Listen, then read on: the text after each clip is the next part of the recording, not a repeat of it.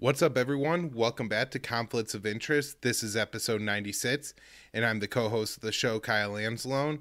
And co-host today is Will Porter. Will, how you doing, buddy?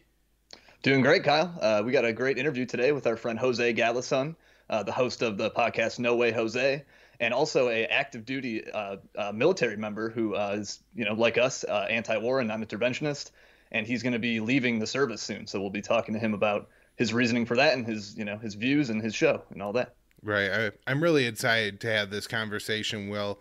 As you know, as something that I think we both realize, anti-war voices are especially important, especially those coming from veterans. And so I guess he's active duty, but, will be a vet. And to be able to talk to him about his experiences and what the military is like, you just carry a certain extra credibility. And so I'm really excited for this conversation today, and look forward to it. People, make sure you share this show. I think it's going to be a great one. You could find it on the video versions on YouTube and at Odyssey. Audio podcasts are up everywhere people listen to podcasts. The social media accounts, Facebook, MeWe, and Twitter. Be sure to share the show and the clips we put out from there. Also support the sponsor of the show, Paloma Verde. PalomaVerdeStore.com is where you go to get your quality CBD products. No more head shop gummies. They say they're 175 milligrams. You got cut it up into a bunch of pieces to actually make it work in medicinal sense for you. Here they send you soft gels, extracts, topicals, lotions, tons of different ways to get your CBD buds in medicated, measured out amounts that are lab tested, and they work the same for you every time. So it's absolutely fantastic. You could count on your CBD product to help you with whatever you have, whether it's different kinds of pain caused by inflammation, insomnia, or other mental health causes. Will's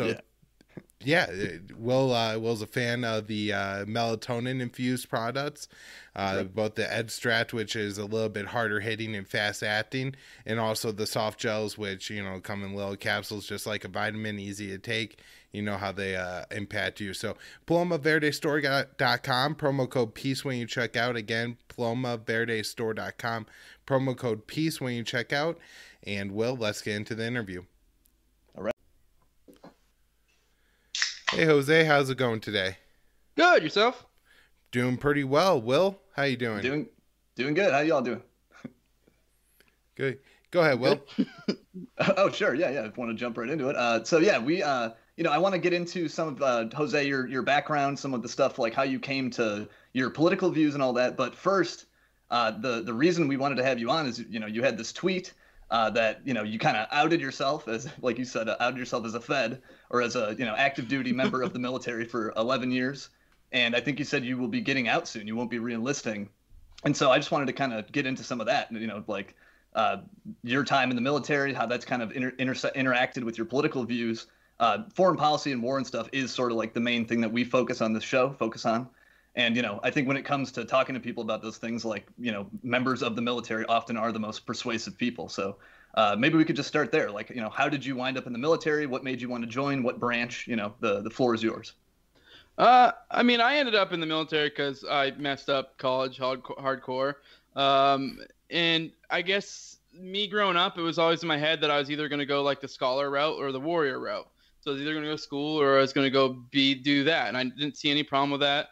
That's kind of a natural outlet. I was always a smart kid, and I was always like a very active and strong kid. I played a lot of sports, wrestling, martial arts, all sorts of stuff like that. So it's kind of there were like two paths that were kind of open to me. And in my head, I messed up the scholar route, and so it was like I was going to go the warrior route. And so yeah, I messed up college, went that way. It wasn't entirely just because I messed up college, just because like I said, I already in my head knocked out that like scholar route. Like I didn't want to just go do what I thought was kind of a lowly thing, which would be just, I don't know, getting some job somewhere and slowly working up through the ranks or whatever.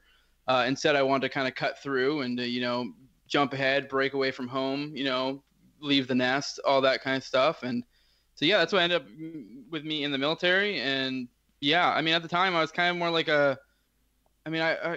you could probably call me a centrist in the sense that I didn't really even have much. I was kind of like a conservative-ish Fox News type. Didn't really have strong beliefs in that way. It was just kind of, I watch the news or listen to my parents and just kind of generally that was the stuff I believed. It wasn't like I had any strong convictions, and that was stuff that came along later. I think I kind of answered all that. Yeah. How old were you when you joined? I was 19 because I went to I messed up college big time. Like I said, I was a smart kid. I had a scholarship to go to college, but that was actually my problem. I was like the kind of kid who like I always did really good in high school and like didn't have to study at all, and I would just like ace every test and didn't ever like I'm not gonna lie, I kind of almost half the time didn't do homework just because I knew I could skate by on my like test grades. Right. So so when college came around, I actually had to put in work, and I kind of crashed hard. Also kind of went down like the drugs and alcohol type route and had a lot of fun. So I basically got a paid for semester of fun. So because I didn't have to pay anything, but once I realized the scholarship was going to dry up, I was like, yeah, I'm not paying for this. I know I'm not going to take it seriously. Right. Which I mean, that's a whole other conversation with the public education system. Yeah, no doubt. I've had my own journey through that. And just to clarify, was it the Air Force that you joined? Was that the branch? Yes. Yep. Yeah. Okay. So, I want to preface this real quick, just kind of as a caveat that everything I'm saying here, not that anyone would ever interpret it this way. I'm saying this as me and not as some representative of the military, because I know that's one thing where, I can get myself tripped up there. I'm not saying in any way any of these are views of the military. I mean, you kind of have to be an idiot to think that, but just throwing it out there just in case. You never know what kind of shit I might get in. Yeah, and we'll be sure to put a disclaimer in the show notes page that says the same thing for people who have trouble listening, but will only read something. You have that right there. So I'm just curious, did you have any interaction with like recruiters, or was there any particular reason that you picked the Air Force? And did you feel like military was your only option once you messed up in college? You didn't feel like, you go be a carpenter or do something else? I mean, I don't know if I necessarily was my only option or I felt that way, but in a sense, I sort of felt that way. Like I knew I could have gone back to school. Like I actually had a fairly sort of extensive, background in like construction stuff, because I did that all through high school with my family. So I actually knew how to like frame houses and stuff at the time. Funny enough, I'm actually terrible with that stuff now, but that's because during my time, in the military, I haven't done any of that. So, you lose those skills. But, no, it wasn't necessarily, I thought that was the only thing. It was kind of like, for me, like I said, that was in my head, that was like what I needed to do. I needed to have a career. I needed to go do something to, I guess in a way I kind of looked down in a sense on those kind of things. Like, if I went to go be a waiter somewhere and, moved up through the ranks and became like an assistant manager or whatever, to me, that was just kind of like, just some podunk, crap at my hometown. And now, if anything, I look back and I'm like, I wish I'd done that. Like, and it's also too, like, you're going to have to stay at home for a while if you do that. And for me, like, it was like it's probably a whole other conversation with young men. And I've had this conversation, I think, with Patrick McFarland before. We talked about this, about how, like, it's ingrained in men that we just feel like we need to leave the coop, immediately. Yeah. And so like if anything, I should have probably stayed at home, should have, done that route in retrospect. I mean, yeah. Was there more to that question? I kind of zoned out there. I think I answered. Yeah. Any experience with recruiters and why the Air Force? Oh yeah. Why the Air Force, and recruiters? I mean, I don't really have anything significant to say about recruiters. I mean, they did kind of scam me a little bit, and that kind of goes into why the Air Force. I was going to join Marines or Army, but my stepdad talked me out of it because he was Army. And then I also knew other people who were like Marines and Army, and they're like, don't do that. Like, that's dumb. I mean, no offense, people did it. I mean, like I wanted to go be a badass. Like I wanted to go kill people. Like that's, and I didn't in like cause to me that was like protecting my tribe. Like that was the way I looked at it. Like I wanted to go do that. Like it was something valiant to me essentially. So that was what I wanted to go do. And, so that's why I wanted to go like Army and Marines initially. And then I had family and friends talking to me like, don't do that. Like, if you're going to do it, they're like, at least go be like Special Forces or something. Like, and so that's when they like talked me into going like Air Force. And I tried to get into Special Forces and I kind of did. They got me a job that was like sort of Special Forces. And then come to find out later, I kind of like the recruiter kind of gave me a false interpretation of what it was. Like he was like, oh, this is something you can craft towards combat. And then later I found out that was kind of nonsense. It was still a really hard job to get into. I ended up failing out of that. So that's kind of a common recurring thing in my life. But I mean, whatever. I'm kind of glad I didn't now in retrospect because I don't feel like I would have been too happy with that job. But yeah, I failed out of that. That was why I went Air Force, because I wanted to do like something like special forces related. And they were like, also everyone was like, go Air Force. That way you're treated better. Because like basically Air Force, Navy, Coast Guard, they're treated way better generally than Army, Marines. So I mean, it's true. when you say treated better, for people who don't know what that might mean, kind of explain what you mean. I mean, just better facilities, better. I mean, I don't even really know how to like. I don't know, like. They're more like a lot of, I mean, I'm kind of also talking from my perspective, but just generally when you deploy or when you're on TDYs, the places you're at are better. Just in general, just a better standard of living, essentially, the overall. I don't know why it works out that way. I mean, you're also kind of generally further away from the action because Air Force, you're generally working with planes. Navy, you're generally working with ships. So you're a little bit more distance from the action, whereas Army, Marines, you're kind of like in the shit. And even if you don't have like a combat job, you're probably somewhat near it. Whereas like being military, or being not military, but being Air Force, like being with the planes, the airplanes are multi-million-dollar assets. So those are generally pretty well protected. And so if you're in the general vicinity of those, you're probably not in that bad of a spot, Right. Right. And I know there's certain details maybe you don't want to get super specific on, but could you get into a little bit? Are you comfortable talking about just generally what job you had there? What did you do? Generally speaking, I'm an aircraft mechanic is what I ended up getting because I failed out of that one job that was like a sort of special forces thing. And then I ended up becoming an aircraft mechanic, which, I mean, I enjoyed. I still enjoy. If anything, one of the big things now is that I'm higher in rank. It's more like it's more bureaucratic and political and just red tape. And it's like I'm not really even able to do my job as much. It's a whole nightmare dealing with people. And then I feel like the way people are treated in the military, I'm generally not a fan of. I mean, but yeah, I don't know. People get high on their authority or perception of it. So, yeah. So, we're, I'm guessing about the same age. You said you're in about 11 years and signed up at 19, so about 30. So, experienced 9/11 about the same time, and certainly the culture that came along with that. Airports clapping for soldiers getting on and off the planes, or, baseball, football games, whatever. Did the 9/11 or did the culture that followed have any impact on you choosing the military, do you think? Or was it just more like that was the option available to you at the time? I would say 9/11 probably played a big part because, yeah, me and you about the same age. I'm 29. I'll be 30 in a couple months. Yeah, I don't know. It played a big part because it was definitely formative in a sense. I was actually talking about this the other day. It was actually kind of weird that I remember as a kid, we were about the same age. If anything, the thoughts that I thought when that was happening is, don't get me wrong, I was like, this is awful.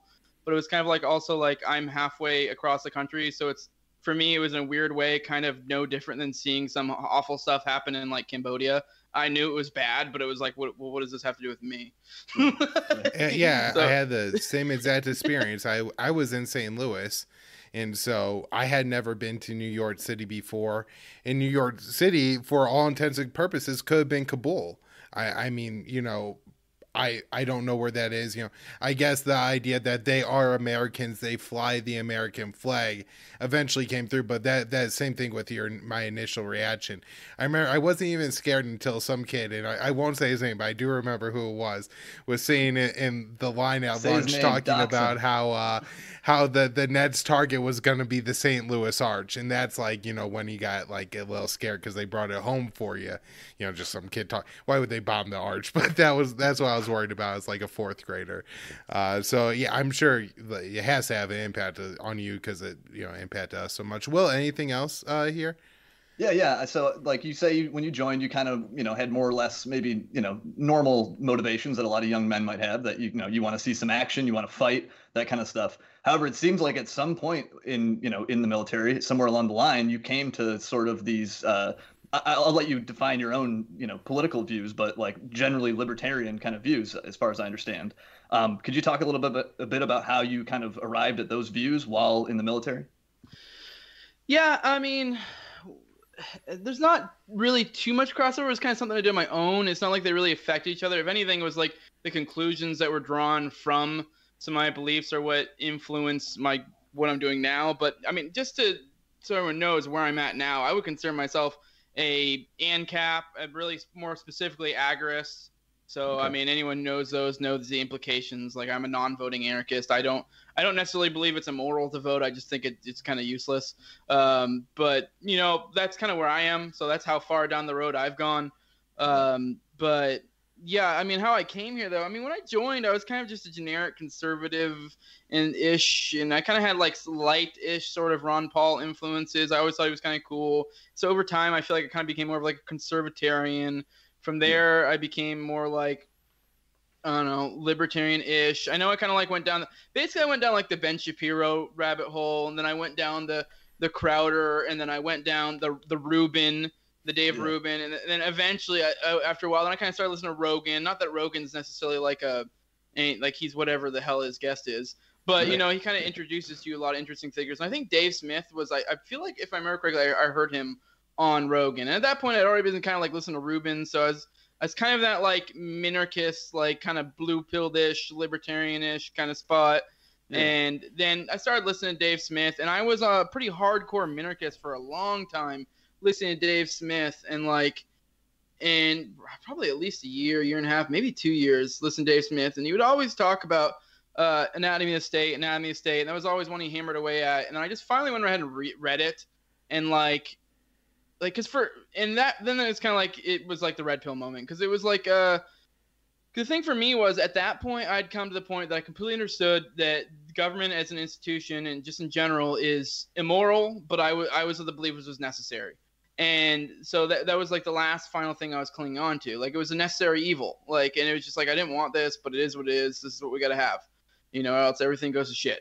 And then I read Anatomy of the State, and it was kind of just like really, Rothbard does a really great he does a great job in that book of showing that, like, no, this is doomed to fail. No matter how you do it, it's going to go to shit. Like, it's going to fall apart. Like, you can be like, oh, well, the Second Amendment, there's this or that, but it's at the end of the day, like, like, what really happens? Like, you're slowly losing freedom, and it's like you're not just going to magically have these words on paper that are going to make this thing happen like you want it to do. So it's just a failed, doomed thing to begin with. So, yeah. Yeah, absolutely. And yeah, I know under that sort of Rothbardian tradition, often we do see war and peace, and war largely as like, it's one of the worst things the state does. It's where they spend the most money. It's where they seem to be violating the most rights, the most property rights. So yeah, it seems like there is a pretty strong intersection between those two things. Yeah, and I meant to kind of go into too how that affected me. For example, like I said, how it was a necessary evil. And so I kind of had this with the military. I had this like this minarchist dream, because the minarchists are always like, the police, military, the courts, like those are kind of like generally where they're at. And like, so even then, like, I was always able to do this mental gymnastics of why it was okay. Like, even though I completely understood why the wars were immoral, this or that, it was kind of like, well, we got to have a military, and, that's what I'm doing now. It's not ideal. They're not doing what I want them to do, but it is what it is. And then, once I had that, like, once I jumped from the fence from minarchist to anarchist after reading Anatomy of the State. Like, once I realized that just, government as an institution is not tenable, that was when I was just like, there's no justifying it. I mean, maybe from like a bleed the state type perspective, you could maybe justify some military service. But like, for me, like I said, I work on the planes. So like the planes that I work on are literally the planes that would refuel the Saudi jets, in Yemen. So it's kind of like, it's kind of hard to justify that. Now, if I've been folding towels in like the base gym, it's kind of like, or if I was working in the medical clinic, it's kind of like, I don't know, you could probably still manage some sort of mental justification, since really at that point you're just bleeding the state with inevitable demise if you're looking from a collapsitarian type perspective. But yeah. I mean, if you're like in any way actually involved in it, like there's kind of almost no way to justify it at that point, At least that was the way I saw it. So. Right. And that was something that you had pointed out in your tweet, specifically was what was happening in Yemen and those planes in particular. Do you feel comfortable saying like about what time like that became like so apparent to you that like you were like playing a part in something that was immoral? I mean, probably around 2016. I'll go and let you know I'm terrible at times. So, right. I mean, don't quote me on this, but I would say honestly probably 2015, 2016ish, because I do remember it was pre-Trump that I was already like an anarchist. Like I didn't really care too much about Trump. I mean, I I more enjoyed the idea that he pissed off my enemies, and I just thought that was hilarious. But it wasn't like I was a supporter. But I mean, that's where I was at. So yeah, probably around 2015ish, I think, is where that really kicked in there. And it was, yeah, I mean, it is what it is. So I guess it's kind of been a long time, really, now I think about it. Yeah. Okay. And that was like, for the most part, the deciding factor, or one of, like, you know, the straw that broke the camel's back of, you know, I need to not be a part of this anymore. Yeah. I mean, another thing too is, I mean, I'll be completely honest. I mean, I'm a big fan. I mean, a lot of people have probably read Sterner, and I kind of have a lot of the same thoughts there. At the end of the day, like, this may be horrible. A lot of people think it's bad. At the end of the day, I put, like, say, my family and stuff before my morals, if you will. I know that sounds bad, but I had mouths to feed. I mean, I know that's not the greatest justification. It is what it is. So, like, there, to some extent, I didn't really have much other options. The military generally doesn't do the greatest job of preparing you on the outside.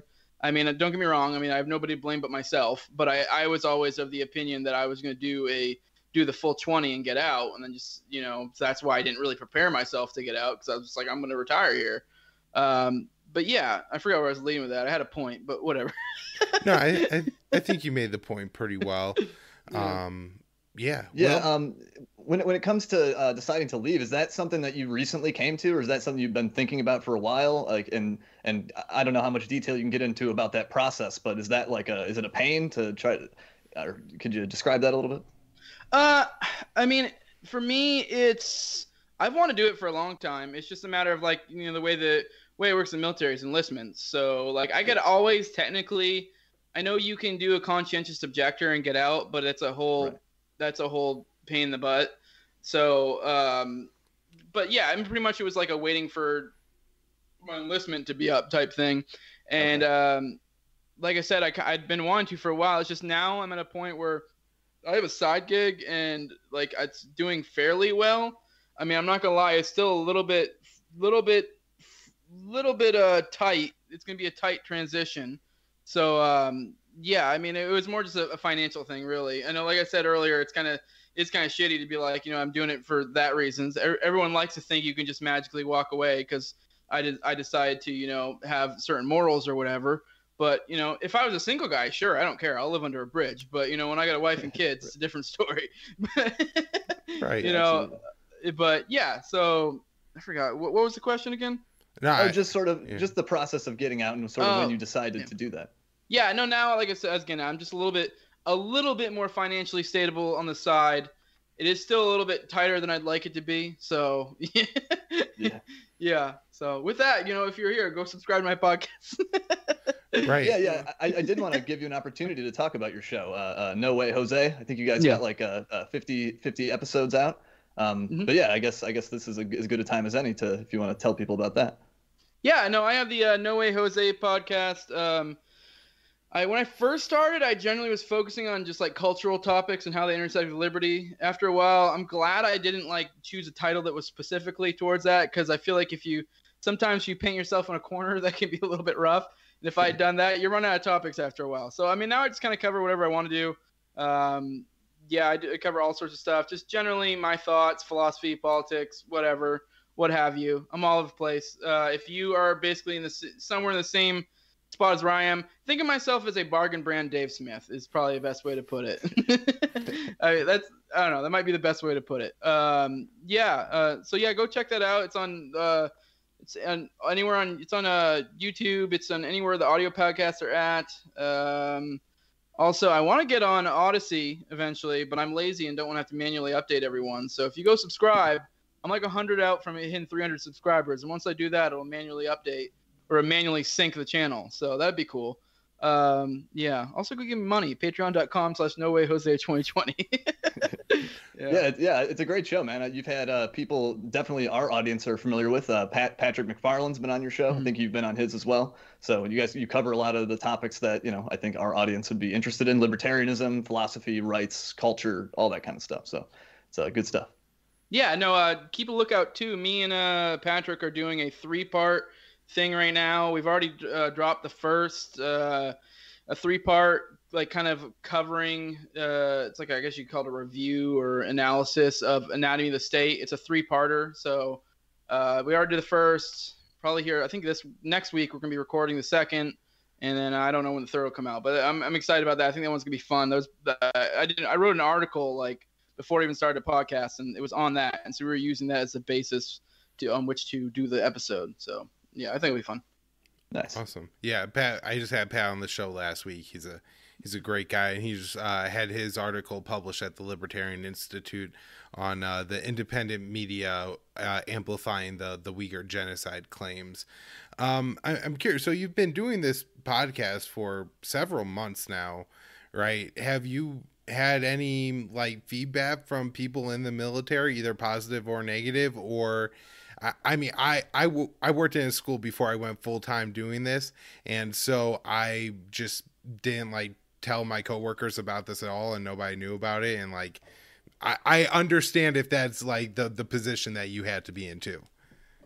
Yeah, I mean, I don't normally tell people that because I honestly don't like being the guy in real life that's like, go check out my podcast. It's one thing online if I'm like promoting it, but it just feels weird in real life. You're like, hey, I go check out my podcast. It has been really nice for social media having a podcast. There'd be a lot of times where someone tries to get an argument with me on social media about one topic or another, and I can just be like, go check out this episode. It's a good way to get out of arguments.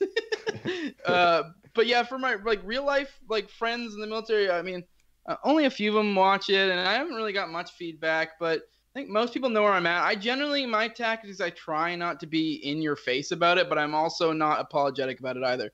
Most people that know me know I'm an anarchist. I don't hide it. I mean, usually that'll lead, like, if people ask, like, it'll lead to a separate conversation, and I'll explain, like, I know I'm not some, like, go burn it all down. Like, I just don't think any of this is tenable. So, like, and that leads to other conversations. I don't normally, like I said, get in their face about it. It's just one of those things that if they bring it up, I don't back down, just kind of do it very lackadaisical kind of. I feel like that's kind of one of the better ways to go about it too. So. Right. Yeah. And sort of based on your experience, like in other people in the military, are these ideas conducive to them, or is it all right wing conservative stuff, or is there? I mean, I know Ron Paul got like his most donations from like active duty military people, but just in your own experience, have you met? Is there anyone else that you know there that has these kind of crazy views? Yeah, I mean, I probably may think of one or two that would consider themselves anarchists, but I know a lot of people consider themselves libertarian or libertarian-ish, and I do feel like that it is conducive to a lot of people in. It's one of those things that when I have these discussions with people, they generally will agree with me the whole way through, and then they'll just kind of get to that point of that like cognitive dissonance, and they're like, well, here I am. It's just they just won't admit it, like, like this is wrong or whatever, it's kind of just like, well, if we just, do things better, that'd be cool. Like, well, we're not. Right. So, I don't know. I mean, I do find it to be conducive. It is generally, I would say the demographic of the military is usually like conservative to like center left. And I feel like those are generally pretty easy people to talk to in that area, at least for me. I grew up in the country too, so it's pretty easy talking to conservatives. So, because I mean, I can make the anarchist case from a conservative perspective, so pretty easily. Right. Yeah, that's something that I think Scott Horton makes this point a lot, that like, on a lot of these issues, like libertarians are better conservatives than the conservatives, and we're better like leftists and liberals than the leftists and liberals are on a lot of these issues. Like, I think our job is sort of just encouraging them to be more, to embrace their own principles more closely, be more consistent about it. Often you can push them in a more like libertarian direction, I think. Mm-hmm. If you're talking to somebody, and maybe it's different for you being active duty, but if you're trying to talk to somebody who is maybe active duty or a veteran about libertarianism, would you lead with like the foreign policy stuff? Would it be, or would you lead with another issue? Maybe the cognitive dissonance is harder to talk. From people you met, do you have a idea of what path would be better? I don't know. I don't know if I necessarily think it out like that. I think generally I just take what comes, and I honestly normally am not the one who presents it. What'll happen is if someone brings up something, I may be like, oh, well, I disagree, or I'll be like, oh, I don't know about that, and I'll say it, and it'll be one of those things where like, oh, okay, and then I'll go into it. It doesn't necessarily always have to be foreign policy. Like I never am really one to evangelize, because I feel like that comes off weird, especially if everyone knows kind of where you're at. But a lot of times, if someone brings it up around you, I'll have the discussion. I feel like with the military, I would say, generally speaking, I probably try to stray away from it a little bit, at least initially, and then maybe go into it, because it is one of those things that can scare people off, because it is one of those things where, you know, it freaks people out at first when you go into it, because it is like nowadays, like there's no, I mean, when I do get these discussions of foreign policy, there's like no justification. They're generally speaking, very few of them are like, they're not like the Rick Castley types that are like have some whole drawn out, you know, convoluted explanation for why they did these things, and most of them don't really know these foreign policy things, and like, you know, who did what or this or that, and then like once you start dropping these bombs, we're kind of like, oh shit, like really, like, and they don't know what to make of it. The really is a lot of it's just ignorance. A lot of people just don't know these things. You know, they just took a job thinking like, you know, I'm gonna do something good. And, you know, it's, I mean, I mean, for people interested in the topic, go check out my episode with Shane Hazel. We talk about this a lot, and it's just kind of like, I feel like the military has a knack for kind of adulterating a natural aspect of masculinity. So, like, I think it's completely normal for men to want to protect their own. I mean, and I feel like it's, like in a true free society, we would have protectors like this. We would have something akin to cops, akin to police. Probably, obviously, very much different in a lot of ways, but kind of fulfilling the same function in a lot of ways. But it's, I don't know, the way they do it's very different. There's no outlet for a pure expression of that masculinity, if you will. So yeah. I said a lot there. No, that's a very interesting point. Sort of subverting just like a inborn trait of human psychology, of that protector drive. So I don't know if you're following the news today, Jose, but we have at least a report that it looks like out of Afghanistan by September 11th. That's what Joe Biden is saying now. A part of that report is he said it wasn't going to be conditions based, so maybe it'll actually happen.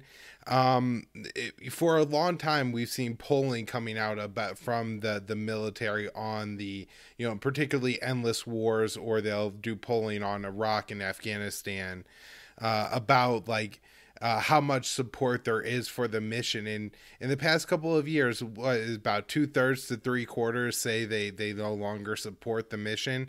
Can you give any sense of, do you think that's the case? That do people really believe in these wars? Do they really want to fight these wars? Are people generally concerned about taking out terrorists, or is it mostly just doing a job? And is there any, I guess, people who are actively upset that they have to fight these wars? I would say the 2/3 is a low number, to be honest, if I was going to guess. I really feel like I don't know really many people at all that have any sort of justification for any of this stuff. I do think there are a sizable amount of them who are like, I want to go kill the bad guys. But the problem is that once you have this discussion, they will readily admit that, well, we aren't killing the bad guys, or the so-called killing of the bad guys is only making problems worse. Like, so in their head, like, we're not doing it the right way. I mean, so like, even from their perspective. So not many people that I know of justify it at all. So I mean, especially once they get pressed on it, I don't see anyone really having any sort of drive for these things anymore. If anything, that's in a big culture change during my time. Because when I joined, it was like there were still people that were trickling in from the 9/11 type days. But like, I don't know, for example, like a year or two ago, I remember a new guy came in and like he was telling me his age, and he was like, I was like, you were like, I think he was born around the time of September 11th. And I'm like, what the hell are you doing here? Like, why? Like, what drive? What anything? It's kind of, you know, like, okay. So, I mean, I think maybe some of the newer generation probably are legit here just for benefits and job and whatever. But there is this mix of people who feel like it's like these crusty people that are a little bit dead inside from the older people that have joined around the time I was in or joined, that do have that, like, that did join from a sense of purpose type thing, which that was partially why I joined too. And yeah, I think a lot of them are just disillusioned with it. And even though a lot of them are still clinging on to a little bit of that, they want to go kill the bad guys, they know that we aren't going about it the right way, at least in their perspective. So I don't know, man. Can't recall anyone who's really made any sort of case for what we're doing. Like even then, like the best I'll get is, well, we should go kill the bad guys, and then I'll push them on and be like, yeah, but we're doing it really dumb. Right. So, okay. Yeah, I wasn't sure. Maybe there's like, somebody somewhere that was like, hell yeah, we're going to get them, and always talking about like the strategy and the plan and what we're doing and how it's going to work and why it's so important. And, maybe people like true believers I've worked with some people that like, it seems like they believe way more in the cause than they ever should. Mm-hmm. Yeah, I feel like that's such an important point, like for people who aren't in the military to see that like there is a lot of skepticism in these conflicts, in our involvement in these conflicts within the military. I think a lot of people often, predicate their support for the wars on their support for the troops. That hey, you got to back our boys. But if they knew that just how skeptical the troops were in the wars they were fighting, I think that might possibly change some things. Yeah, I feel like there's probably way less support among the military than with normal people, because the perception I get from just the few times I do talk to people who aren't in the military or whatever, they completely have a different perception. I can't tell you how often people, oh, you getting them over there, just like stupid comments like that, like, right. And they don't have any idea what's going on. Like, for example, like most people don't even realize the vast majority of the military is not even combat related. Like, I'm not combat. Like I said, I'm a mechanic, and that's right. The vast majority of the military. And yeah, I mean, and that's another thing. I know we didn't touch on that, but that was probably another part that was kind of pervasive and made it hard, because I feel like there's probably different trials and tribulations of both sides, but when you have a combat job, I feel like in some senses it's a little bit easier to be like, like I just kicked in this door and whenever, like we accidentally shot this guy or whatever. In some ways, it's a little bit harder to see what you're doing wrong. But when you're just doing a job, when you're changing aircraft tires or whatever, you're kind of like, it's a little bit harder to see what's going on, Yeah. And then you kind of almost feel weird in some senses saying anything, because there are the guys that are really doing shit, and in some weird way, it's almost like an insult to them, So interesting. Yeah.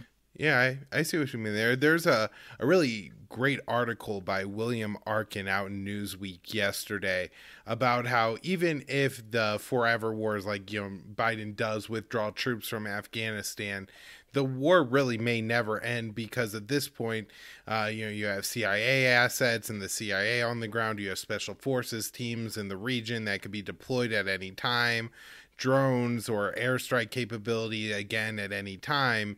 That, really now you may only, I think he points out, like, you may have like 1,000 people in like the pipeline to make this attack happen, that we could kill anybody almost anywhere on the planet anytime we want. But there's only like one person or a very limited number of people that are actually involved in the activity. Whereas, one time in World War II, so many people are foot soldiers on the front line. Everybody's involved in the combat. There's very few people that aren't, where now the ratios are way the other way. And it's a way to make the war invisible for the American people. It ensures that there's not combat deaths, or if there are, there's very few. And I guess, people, at least I believe, imagine that PTSD or moral injury really isn't a thing if you're not the guy over there that's kicking down the door and shooting the kid, or maybe the pilot that hits the button on the bomb. But I think we've seen, and people like Peter Van Buren have detailed where he was just in the State Department but involved in the Iraq reconstruction, how much that how terrible his role there was and how much that traumatized him. Sorry, there really wasn't a question there. I don't know where to go. Yeah, I don't really have anything to add to that. I mean, I think we hit on how long we've been going here, about an hour. 45? Yeah, we're about 40 minutes. The only thing I was going to ask before I wrap, and we'll have to have you back on once you're out of the military officially, and divulge all your secrets. Tell me all the classified information you have. We could talk maybe in more detail about what's going on and everything. But is there any, like, a lot of guys I've talked to have like a particular story about a huge amount of waste happening in the military that they saw, whether it was like they had bombs and they just had them, and so they had like fire them off at the test range for no reason, or deploying weaponry to a certain area and then just sitting there and going to complete waste. So I was just kind of wondering if you had anything like that to share with us before we wrap. Oh, man, that's if anything, that's an all the time thing to the point where it's not even noticeable anymore. Like, I mean, being a mechanic, I repair the aircraft, so I can't tell you how many times I've, swapped a part and then I look at because like we'll go through like what's called supply and we're able to look up the stuff and how much this costs. And it's just like you'll have like bolts like just that are like $80. You're like, Jesus Christ, like why? And a lot of this is just like due to like because whenever they sold the planes, they had some sort of contract that made it so they could only sell to or only buy certain parts or whatever. There's just a whole lot of like bureaucratic nonsense in all that. And so that's where a lot of that like just silly stuff. And then obviously like we kind of with no regard will swap out parts, just because like, oh, well, it might be bad, we'll swap it. I mean, to be fair, to some extent, if you're a mechanic, that might not be the worst idea if you're like trying to really keep an upscale thing. But, sometimes it's kind of like, why? And like I said, it's just mostly just the cost of things is insane. Aside from that, I mean, not really too much. I mean, obviously there is like I think something to do with the way bureaucracies are set up kind of naturally lends itself to waste, but that's not even necessarily intended. Like, I can't tell you how many different like meetings there are for this or that. And like, yeah, I mean, the higher up you get, the more you start seeing like how this really is socialism. Yeah. I remember reading, I think it was an article from ProPublica on I believe the Air Force and how poor they were at like tracking parts and having parts for the planes when they needed them. I don't know if that was a particular thing that you face on the planes you were working on, but like a year or so ago, there was one time where they had a whole bunch of F-35s down a particular base to do test flights, and they could only operate like 8 of the 23, I believe, and they had like cannibalized all the other planes to keep those operating, and there was just such huge amounts of problems with that. And in fact, I believe when there was that terrible situation in the 7th Fleet where I think it was a F-18 ended up hitting one of the mid-air refueling planes and killing quite a few people, they point to part of the problem with that is people couldn't get enough flight hours because they didn't have the right parts for the planes. Yeah, I don't really have anything to add to that. Yeah, there's a lot of ways for sure. I mean, the F-35 program in and of itself is a giant fucking waste. But yeah, I don't know. But that's kind of how it goes, though, with all these planes. I mean, to be fair, to some extent, it's hard to tell, like, if this would be something that would happen somewhat in a free. I mean, obviously, it wouldn't a lot of it, but some of it might happen too. I mean, some might be being a little bit unfair because what happens with a lot of these new jets, whenever they have new jets come in, is they'll have issues initially, but over the years they'll start to smooth it out. They'll develop better maintenance practices. Obviously, we know the free market would work better, but some of that is too like I don't know. It's kind of hard to tell how much of that is due to just the natural like having a new product, and also just being that, the bureaucracy of the military in general fucking everything up. Yeah, no, yeah, that's a very fair point. I know, like with ships, when you're building a large ship, a lot of times the first time you put it in water, the hull like moves around and it leaks or has problems. And so when it happens with the military, everybody brings it up. But I'm sure every time they offload a new giant cargo ship, it happens, and they just don't make a big deal out of it. But Will, anything else before we wrap up here? No, I was just going to ask Jose to plug his show again if you would like. Yeah, I'm sure he does. where people could support you, find all of your work. Any plans you got coming up here? I mean, not anything major plans. Like I said, I got the podcast No Way Jose. It's on YouTube. It's on everywhere. It's also like audio everywhere audio podcasts are at. If you want to get my episodes early, you can hit me up on the Patreon at No Way Jose, or patreon.com/NoWayJose2020, because somehow someone else had No Way Jose already. So No Way Jose 2020. Yeah, I mean, I definitely would appreciate the help. I finally got to a point where I'm breaking even doing this, so that's nice. Yeah, because I mean, I gotta pay for like my streaming service and stuff, but yeah, I'm finally breaking even. Any little bit helps. I'm not trying to beg for money, but it does help. If I want to keep doing this. I mean, also, like I said, things are probably going to be tight here soon, so every little bit helps. If you want to give me money, I'm all about it. I will not turn down money. And people don't yeah. realize how much work goes into the podcast that you don't see. It's not just sitting down, us laughing and having a good time and chatting. There's a lot of, pre and post production work that goes into all of this. And so you're spending a lot of, being a husband and a father, your very precious time on this podcast. So if, people want you to keep doing it, we're libertarians. You know how the, market incentives work. Make sure you incentivize the people doing the shows you like. Yeah, no, I'm definitely, like I said, all I said to everybody is if I could at least break even, I'll probably just keep doing it. But I mean, I would like to make a little bit of money. That would be awesome. Like I said too, I would like to be able to start, syncing up my channel with Odyssey. So if you guys listening want to go subscribe, that way I'm gonna hit 300 subscribers. Once I hit that, it'll manually sync. Yeah, I would like to keep doing this. I enjoy it. I mean, it is fun. I know there is like a lot of work that goes into this. It's kind of a pain in the ass sometimes, but I do enjoy it. It's a lot of fun having these discussions. That's all I got. All right. Hell yeah. Well, thanks so much for coming on our show. Right. Yeah. On the show. I'll have to bring you guys on sometime. Figure out something. So anytime. Yeah, I'd love to. All right, appreciate it. Thanks.